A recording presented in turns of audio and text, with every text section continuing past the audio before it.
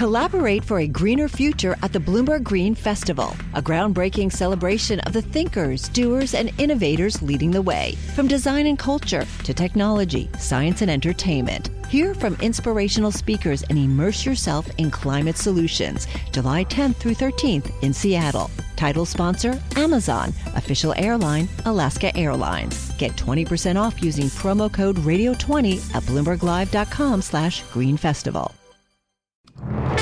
It is clearly now the will of the Parliamentary Conservative Party that there should be a new leader of that party and therefore a new Prime Minister. Politics in general has taken total leave of its senses. Changing one man at the top of the Tory party won't make any difference. It won't fix the problems. Let's have a fresh start for Britain. Let's have a real change of government. You're listening to Bloomberg Westminster, your daily guide to British politics. I'm Ewan Potts. And I'm Stephen Carroll. Coming up on today's programme, we speak to the Conservative MP James Gray as the contest to replace Boris Johnson heats up. And do campaign videos really change MPs' minds? The journalist and author Sam Delaney is going to join us later on. He's written a book on advertising and will give us his review of all the ads so far. But first, the field of candidates to replace Boris Johnson as leader of the Conservative Party and Prime Minister is down to 6. By the end of today, it will be no more than 5 as the knockout votes continue. Former Chancellor Rishi Sunak led the race in the first round of voting with the most support from MPs, but Trade Minister Penny Mordaunt has emerged as another leading candidate. We must win that election. I am your best shot at winning that election. I am the candidate that Labour fear the most. Well, in a sign of how quickly things can turn for big names, current Chancellor Nadhim Zahawi, former Cabinet Ministers Sajid Javid and Jeremy Hunt have all been knocked out of the race. The question now is who will their backers vote for instead? Jeremy Hunt is now supporting Rishi Sunak, but Steve Baker, Conservative MP for Wickham, reckons that the ex-Chancellor won't win the final round. We know that Rishi amongst members is a loser. I like Rishi, but amongst members he'll lose to anyone. So even Rishi now, it's not guaranteed he gets into the last 2, and if he does, he'll lose. So this competition, truthfully, is wide open. Well, the result of the next round of voting will be out at 3 p.m. today. Well, let's bring in Conservative MP for North Wiltshire, James Gray. James, thank you for being with us on the programme. You've made up your mind about who you want to be leader. Yes, I have indeed. I've been supporting, and I proposed Penny Mordaunt. I think she's a clean pair of hands, a brand new start. And after the difficult times we've been through recently, I think that's exactly what the country needs. I think she's also the person that's most feared by the Labour Party, as you heard, I think, a moment ago. So I think I'm very strongly a supporter of Penny Mordaunt, and I think the figures, the results she had yesterday, are really very encouraging. I think it'd be fair to say that of the three front runners for the job, Penny Mordaunt certainly has the least experience. Are you concerned that she hasn't done any of the really big jobs in government, and the cabinet jobs she has had have only been for very short periods of time? Well, you're never experienced until you're actually in the number 10 Downing Street. And I think none of the candidates, whether it be Rishi Sunak or whether it be Liz Truss or indeed Penny, can know what it's like to be Prime Minister. Liz, of course, hasn't been in the cabinet for very long. She's quite a newcomer. And Penny's done a good bit of experience, both as a Minister of State and 2 years, I think, altogether in the cabinet in DFID, in the Department for International Development. And, of course, before that, for a very brief time, admittedly, she was Secretary of State for Defence, and she was absolutely first class when she did that. I worked with her very closely when she was doing that. And she was an absolutely first-class Secretary of State, and before that, Minister of the Armed Forces. So I've worked with her for many, many years, and I know her to be highly competent, decent, honest, straightforward, and appealing to the people. My own Conservative Association in North Wiltshire, they love her. They're really very enthusiastic about her indeed. And I think, therefore, Steve Baker's right, that when it comes to the final round, when the 2 remaining candidates go out around and have hustings meetings around the country, Penny will absolutely romp home amongst the members. They absolutely love her. And I think it's a very strong chance. If I was a betting man, I'd put some money on Penny Mordaunt for the next Prime Minister. To get, of course, to that stage, she has to win over her colleagues in the House of Parliament first. So who's her biggest competition at this stage? Is it Rishi Sunak? Well, Rishi, of course, is ahead of her. The question now is whether or not Liz Truss can catch up. And Liz is quite a bit behind. But as these other candidates drop away, can Liz Truss, for example, catch up Penny and indeed overtake her? I don't think they can. I don't think she can. I think Liz hasn't got the real support in the parliamentary party, and therefore I don't believe that she can. I think that by the end of the rounds, which will be next, perhaps later next Thursday, I think you'll find it's Rishi and Penny are the two. I think they'll go out around the country, and I think Penny will show to the members of the Conservative Party she's got some bright new ideas. She's determined to put things right. She knows she's facing a real problem in many respects, all sorts of difficulties that the nation's facing. I think she's got the ability and the stamina and the coolness and the cleanness to make an absolutely great job of it, and I'm strongly supportive of her. Can any Conservative Party leader who's not Boris Johnson put together a compelling offer to voters like yours in prosperous Wiltshire, as well as to voters in Bolsover and Blackpool and Burnley? I think that's absolutely right. Any new Prime Minister has to appeal right across the country, as we always have done in the past. And, of course, Penny can do that. I mean, she comes from a very ordinary background. Amongst other things, she was a magician's assistant in her summer jobs. And she's graduated from a state school and so on and so forth at Reading University. So she's not one of the grandees. She's a down-to-earth, sensible person, serves in the Royal Navy, and that's a great asset, I think. And she will appeal to ordinary people up and down the country. I think also the idea she has about helping people, for example, with the cost of living. Straight away, she's going to cut VAT on fuel by 50%. And people are really feeling it. It costs you 120 quid to fill up your car. People are really feeling that. Straight away, as she comes in, she'll cut VAT by 50%. She's going to raise income tax thresholds and do a whole variety of other things that people, ordinary people in their everyday lives, really will strongly appreciate. I think she's a great girl. James, do those policies, sorry to interrupt you, those policies, are they that different from what Rishi Sunak is proposing on the economy, for example? Because Penny Mordaunt is quite cautious about not wanting to increase the debt, and she's talking about very targeted tax cuts. You know, it's not really an economic policy that's that dramatically different. She's been very sound and very sensible with regard to the economy. She doesn't want to just give money away. It's very easy to do that in a general or an election campaign of this kind. She's absolutely committed to the debt will be, as a percent of GDP, will fall over time. That's very sound, very sensible, very cautious. With regard to Rishi or the other candidates, I think Penny has taken the view, and I think she's absolutely right, that she should lay out what she stands for, lay out what she believes in, lay out what she as a Prime Minister would do, and allow the other candidates to do the same thing. But I think this internal bickering and knocking each other's policies and saying, my policy is better than yours, is rather school playground. We don't want to do that. What we want to do is simply say, here's what a Mordaunt administration would look like. Please support us in it. And I think that my colleagues around the House of Commons, I spend most of my time going around the tea rooms and wandering about and chatting to my mates in and around the Commons. I think they're increasingly, the word Mordaunt can be picked up absolutely everywhere you go, and I think people are increasingly moving towards supporting her. Well, the bookies now have her as the front runner, and the criticism is starting to come out. It's a pretty brutal interview on Talk TV with the former Brexit Minister, Lord Frost. He says that when Mordaunt worked with him on the Brexit negotiations, she just didn't master the detail. He was pretty stingy in his criticism. Well, again, I think with regard to Lord Frost, I mean, quite frankly, he's never been elected to anything. He was a member of the House of Lords. He, of course, fell out with Boris Johnson very big time and left. And I think my answer to him would be, well, look, let's not get into this throwing mud around and saying, I used to work with that person and she wasn't much good. That's not. Well, I mean, to be fair, if you're saying you did work with her and she was very good, so someone who says that they wasn't and has as well, I mean, their criticism has to be taken into account too. It does to a degree, but I think Lord Frost is just bitter and twisted. He'd like to be an MP. He thinks he could be the Prime Minister. He's neither thing. He's a former minister that fell out with the Prime Minister, got the sack, and is now in the House of Lords and throwing stones at people who are trying to become Prime Minister. I think that's not a particularly attractive thing for him to do.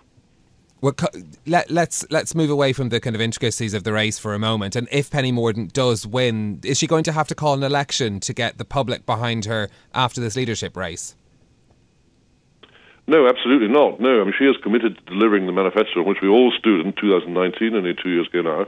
We have 2.5 years left of this Parliament to run.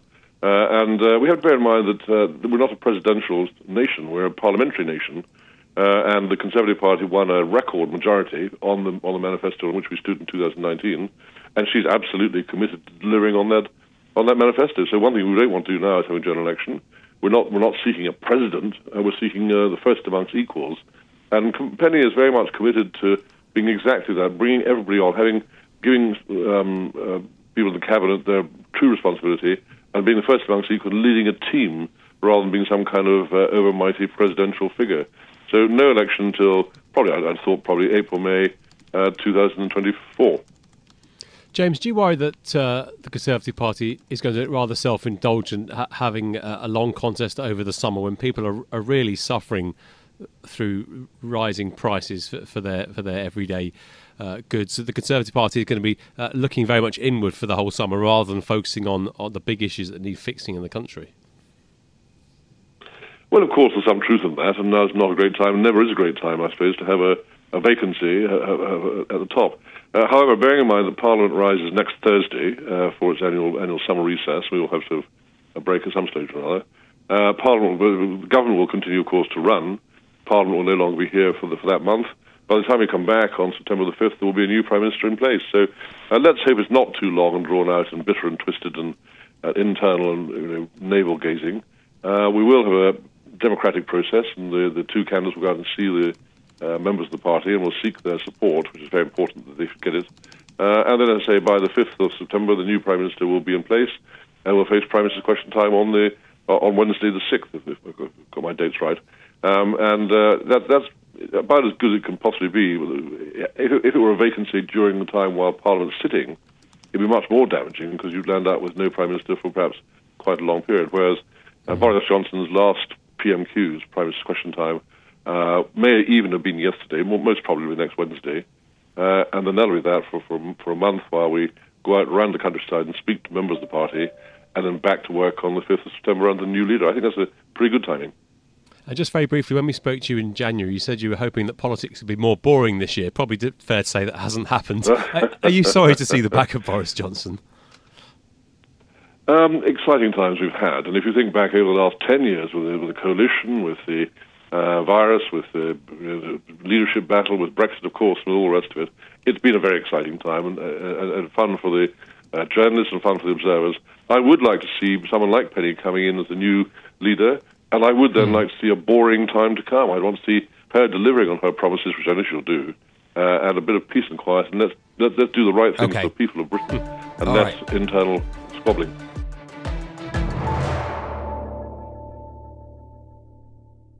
Success is more than the final destination. It's a path you take one step at a time. It's discipline, it's teamwork, and it's the drive and passion inside of us that comes before all recognition. It's what Stifel's been doing for over 130 years. Quietly, yet strategically, Stifel's become one of the fastest growing wealth management and investment banking firms in the country. Our financial advisors go beyond traditional wealth management to provide clients with direct access to one of the industry's largest equity research franchises and a leading middle market investment bank, because success is the drive it takes to keep climbing, the passion to keep investing, the best of each of us made better by the best in all of us. And that is where success meets success. Start your journey at Stifel.com. That's Stifel.com. Stifel Nicholas and Company Incorporated, member SIPC and NYSE.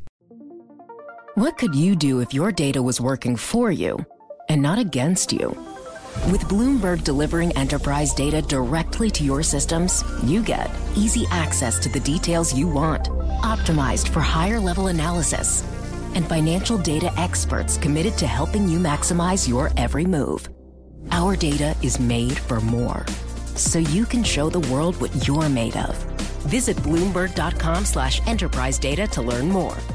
Now, rival MPs in the Conservative leadership election have been keen to stress the polling that shows them in the most favourable light. Penny Mordaunt's team are brandishing a new YouGov survey saying she has the backing of grassroots party members. Well, Rishi Sunak, yesterday's frontrunner, is keen to talk about how he is the best-known candidate according to Ipsos. Now, the polls matter, of course, because ultimately Boris Johnson's replacement doesn't just need to be popular with Tory MPs to win. They also need to show they're popular enough with the general public and media-savvy enough to win a general election.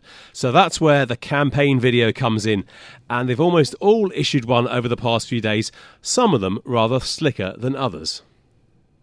As Prime Minister, I will lead a government committed to core Conservative principles: low taxes, a firm grip on spending, driving growth in the economy. We've had enough of division.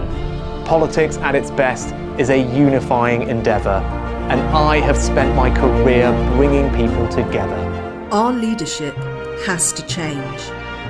It needs to become a little less about the leader and a lot more about the ship. I'm Penny Mordaunt, and I'm ready to serve as the next leader of the Conservative Party. So those were extracts of the videos from Liz Truss, Rishi Sunak and Penny Mordaunt there you heard at the end as well. So let's discuss the art of the campaign video and how it's changed with the journalist Sam Delaney, author of Mad Men and Bad Men, What Happened When British Politics Met Advertising. Sam, great to have you on the show. You've been looking at these videos from the Tory contenders. Are you impressed by what you've seen? No, I think they're all sort of, they seem as if they've been hastily assembled from library footage with, back of a fag packet ideas, which you'd hope would be the case. I hope, you'd like to think that Boris Johnson's own Chancellor hadn't been strategizing a campaign video for months and months and months whilst working alongside the incumbent Prime Minister. You'd assume that these had been thrown together quite hastily. You can see that they have been. The production values are not particularly high. The strategic sort of underpinning of the scripting is kind of corny in all cases. However, you can see that what they're doing is they're appealing to just, 300 or so individuals in the Conservative Parliamentary Party. So it's a very different job to the usual job of making campaign videos that have to appeal to the entire electorate of tens of millions of people.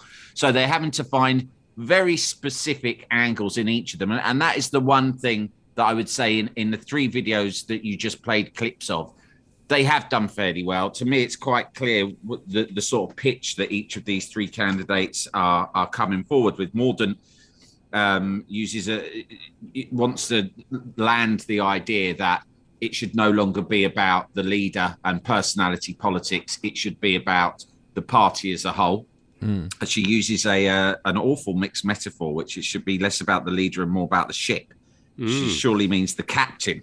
Ships have captains, not leaders. But anyway, that aside, I think I kind of get what she's getting at there. Sunak, who I think delivers it like a hugely patronising episode of Jackanory, with the sort of story he tells about his ancestors and how they came with nothing, but then luckily for him, he grew up a billionaire. He talks about bringing the country together. Whether or not you buy that or the MPs will buy that, I don't know, but it's certainly a clear pitch. And he's right. The party and the country are divided. So the idea of being the unity candidate is a legitimate one. And Truss is very much saying to her fellow Conservative MPs that she's the candidate for traditional Conservative values. To me, hers is a bit of a gamble because her messaging seems to be a direct appeal to the right of the party. She talks about low taxation, small state, tight spending, and all the sort of things that one particular wing of the party may find appealing. But what she needs to do to get into the final two is to have a sort of a nice collection of all sides of the party. So they each of them have a clear sort of pitch to their fellow MPs. The execution in all cases, I think, is kind of poor, corny, in some cases slightly embarrassing. In Liz Truss's case, I would say that it's almost slightly sinister, although who knows, maybe some of her colleagues might find that appealing. But I would say, obviously, these things have had to be thrown together at very short notice, very quickly, whereas usually, campaigns have, huge teams of communication experts working on them for months and months and months. This has all been a bit kind of flying by the seat of your pants. It's probably fair to say that's not a glowing review overall. Do you think, is there a problem with our attention span these days? Sitting through 2 to 3 minutes of a campaign video, never mind 8 of them, just seems like a long time now. I mean, that seems like a terrible thing to say, doesn't it? But do you think anybody's actually going to sit down and watch all these things, apart from you? I think that again, this is aimed at a very specific and very small audience. At the moment, their campaign videos are designed chiefly to appeal to their fellow MPs. So there's only about 300, I can't remember the exact number, 300 something MPs that they need to appeal to at this stage. Will those MPs be swayed one way or the other by these videos? I would say that's unlikely because most people make decisions on the basis, especially MPs who work day in, day out with and see these candidates up close every day over a period of years. They make their decisions over a period of time based on their, the depth of knowledge and their experience of working with these people. So I think it's unlikely, but they will watch it and they will get the broad idea of where each of these candidates are pitching themselves. But when we get to a final two, they will then have to create videos that are for the wider Conservative Party membership, at which point you'd expect perhaps their campaign videos and their whole kind of strategic pitch to change completely, because it's a different audience with a different set of priorities. And then whoever does get elected, the next time they come to an election, at that stage, they'll be making campaign videos for the entire electorate, and their pitch will change once more. It basically, who you're talking to completely dictates what you're saying in your video. When campaigning officially starts, each candidate will have a maximum of £300,000 to spend. If you were advising them, where would you say they should be spending that money? Well, I think that nowadays the most money will go into social media spending because, first of all, the sort of content you need to make to sit on, whether it's Facebook or Twitter or TikTok or wherever they want to place them, the production values are lower. You're very right about length. You no longer need these epics that were made by Oscar-winning directors, which was the case back in the 1980s when Labour would hire Hugh Hudson and the Conservative Party hired these big names. You don't need that. What you need is sharp, targeted messaging. The beauty of social media means you can be extremely targeted. I mean, in the 2015 election, the Conservative Party were very smart at, telling one message to not just a specific group, a specific constituency, but to a specific group of people within a particular constituency that they could target via Facebook and tell them the precise message that they needed to tell them in order to influence their voting decisions. All political parties in America and in the UK are now able to do that, and all of them do that. And actually, the production values, the videos themselves can be made relatively inexpensively. Where you want to spend your money is in social media that can micro-target the exact people who are going to influence the outcome of the election result. So I think that's where they will probably spend their money when they end up trying to pitch to the wider party membership.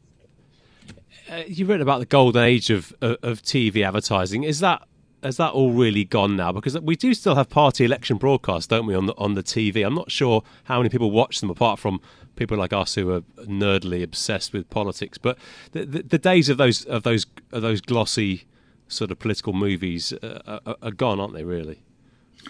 I think you're right, and I think that probably now that you can target people with more specific messaging and you can find the exact right people to target, because very often it might be just a handful of people who actually influence the outcome of a vote. That those big, glossy, expensive films probably are less worth it than they ever were. But the one thing they did always deliver and still have the ability to deliver is to set the narrative in the wider media. Because you're right, it will be political obsessives such as us who watch them. Then we will discuss them on shows like this, or newspaper reporters will write about it in their newspaper, and it will shape the narrative that then trickles down to the wider electorate, who of course are the people who matter. So the best example of a bigger campaign actually having an impact, I think, on an election result was in 1992 when John Major was lagging way behind Neil Kinnock in the opinion polls going into the general election. And the Conservative Party had some terrible years under John Major. They were way behind. We'd been through a recession. It was very difficult to see how they could possibly appeal to the electorate. And Saatchi came up with a campaign based on the risk of Labour raising taxes, and they plastered the whole country with posters about this Labour's tax bombshell and peppered TV ads with it. That it really shifted the narrative because journalists picked up on that, started writing about it, and suddenly it became the central topic of the entire election campaign. And that had been driven by an advertising idea. So that can still be done. You can choose where the debate sits. It was done in the Brexit election as well, even with that awful poster that was very controversial that Nigel Farage released, the bus that Boris Johnson had with the NHS spending figures on it. It shapes the debate, and that trickles down to the wider voters. Bloomberg Westminster. Listen weekdays at noon on DAB Digital Radio in London.